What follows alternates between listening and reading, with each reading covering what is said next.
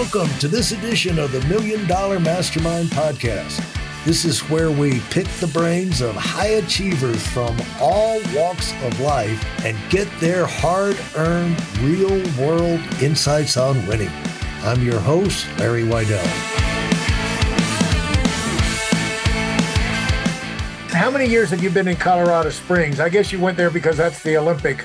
I have this business maybe there since 14 years, and maybe I spent there, if you add all the time, 5 years, 6 years.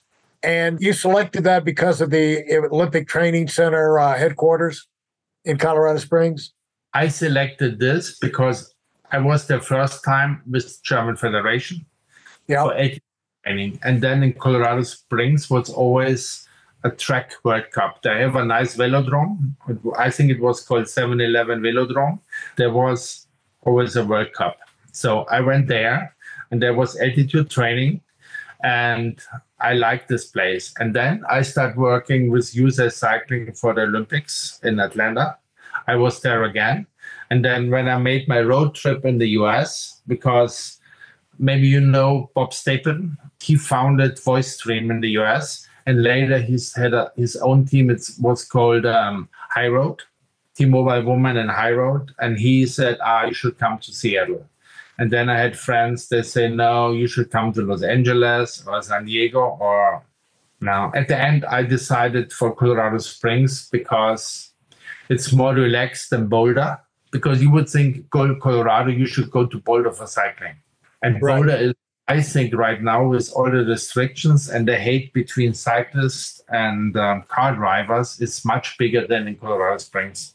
Colorado Springs is much more relaxed and there's no restrictions and there are very nice people. Even people think from outside, it's a military town. Okay, if you're a military guy, maybe you like it there too, but there are a lot of other people too. And it's, for me, a very good place to have a business in the US.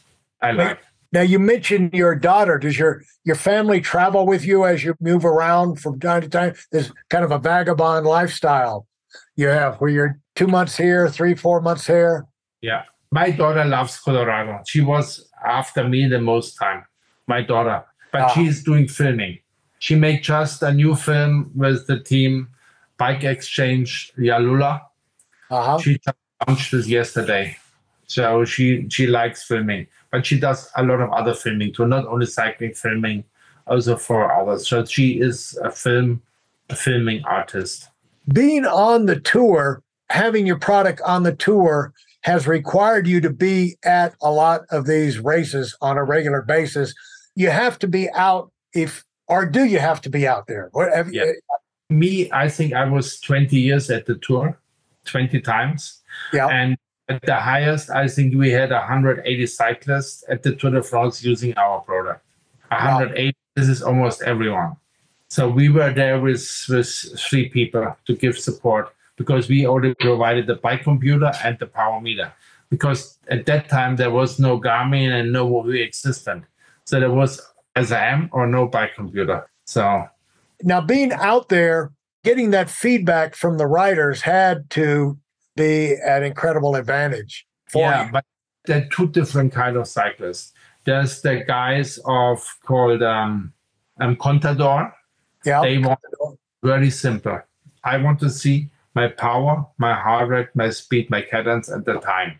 Nothing more. Even Lance Armstrong too. He said, Uli, I do not record. I have my numbers. I see my numbers, and then it's history. I need this now, as precise as possible, basta. And the other guys, they want 10 times more information. They're always pushing the buttons on the bike computer, and they sometimes I feel they lost the concentration. What is cycling about? And then I had a talk with maybe you know Andre Greipel.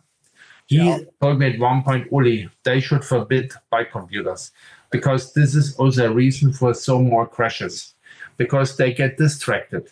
They look on the bike computer of the navigation. They should look on the road and see what is 100 meter coming. And they don't need a computer. This is the same like on your car. You look always on the navigation, not on the road, and then you end up in a river. Yeah. But anyways, we have the bike computer now, and this should be The problem is you have to turn your head to look on the bike computer, and then you cannot look on the road. And then even if it's a pre-selected course, and then in the race, maybe there's some barriers, some other is different, and then you cannot follow what is the course, what you have in your bike computer. What's been the most enjoyable personal reward for you from living this demanding life? Because there's no off season in what you do. And so it's been pretty much relentless during your life. And so what are the rewards, and what has this been worth it to you personally? And what are those things? Do you think about that much? Yeah, because I know sometimes a cyclist gives me the bike. I got, for example, one of the super bikes for USA Cycling, what they had for the Olympics. It was presented by me by Steve Jobs. Lance Armstrong gave me the bike. He won the Tour de France with a yellow jersey. Thank you. I have a bike of maybe 10 other pro cyclists. I have a bike of Kreiper. I have a bike of Alex Zabel. I have a bike of, and they gave me the bike and said, Oli, this was all you had. And then maybe with 5, 6 signed jerseys. And I hang them all on the wall. This is, I think, from a cyclist, the biggest thank you to get the bike with a signed jersey. You can hang up in the office for you. Because if you make a product and the athlete gives you back a thank you with the bike he was racing and winning something, I think this means the most. Yeah. Plus, this is something that you grew up loving from as a child, and along with your father. How did your father, did he live long enough to see you, is he still alive, to see you do this to the industry? That's got to be a great source of pride for him. He was happy. He died early, and he had not seen the end, but he had always a picture of a power meter on his work office. He was responsible. He worked in Munich for the subway. So he was responsible to get the parts of the subway, the underground, running in Munich. So he was also an engineer, underground engineer. So he understood what I was doing, and he appreciated it a lot. Do you feel like, I know big thing right now is you want to get this new meter out. Is there any one big achievement out there that you haven't done because you pretty much have dominated your industry, and now you're doing it just for the fun of coming up with it? It's like improving the iPhone, basically, with your improving your power meters. Because one reason for you to do it is because you know nobody can do it like you. And it's going to be interesting to see. I think everybody's interested to see what you're going to come up with. But for you, what is the big thing that would give you the biggest charge in terms of happening over the next year or 2 or 3? Okay, so power is still power. And this is, for me, the most important thing, because this explains your strengths.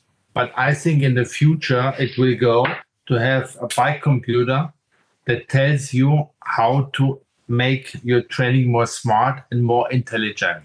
And to make your training more intelligent, it's maybe nice to measure your power, your heart rate, your speed, but probably it would be good also to see the lactate in your body, the sugar level, and some other things for training to make your training better.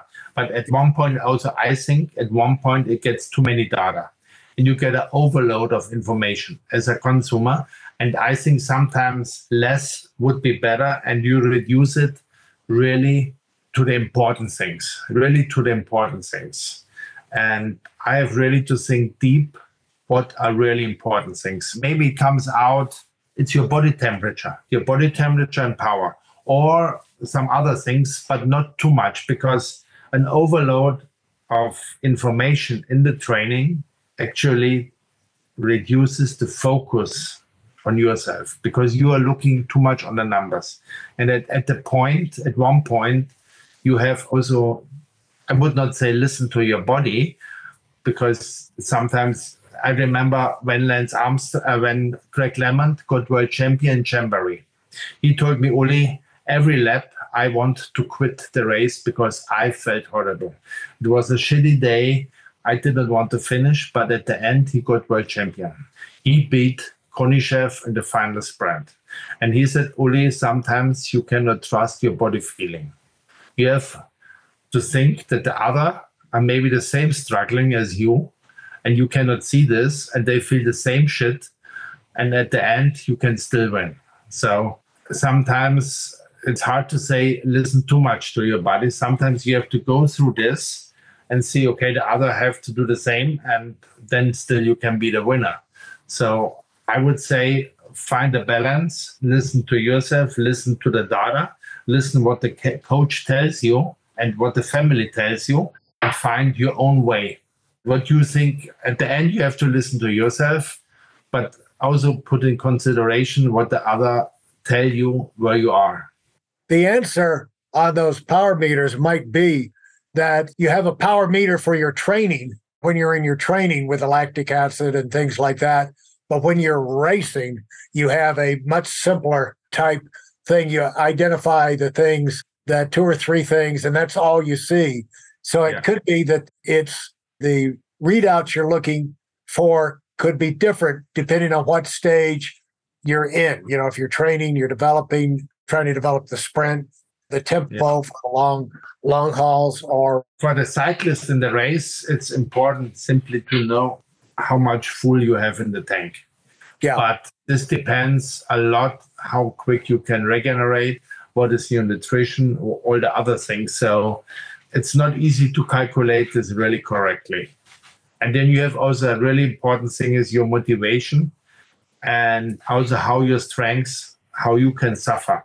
If you can suffer a lot, maybe more than the others, you can still win. Even on the paper, you are weaker. So this is the other thing. Maybe on the paper, you are the strongest, but you are the first one who get dropped because you feel too much sorry about yourself suffering now. Right. And they do this.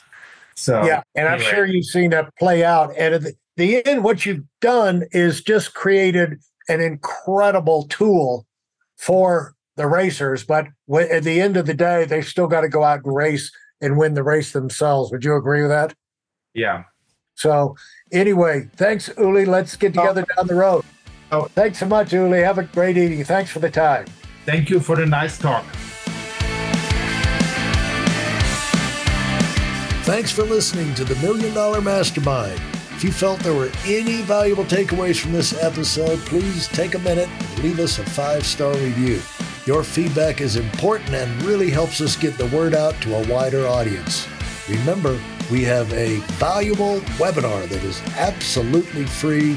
Register for it right now at whitealumwinning.com. Thanks for listening.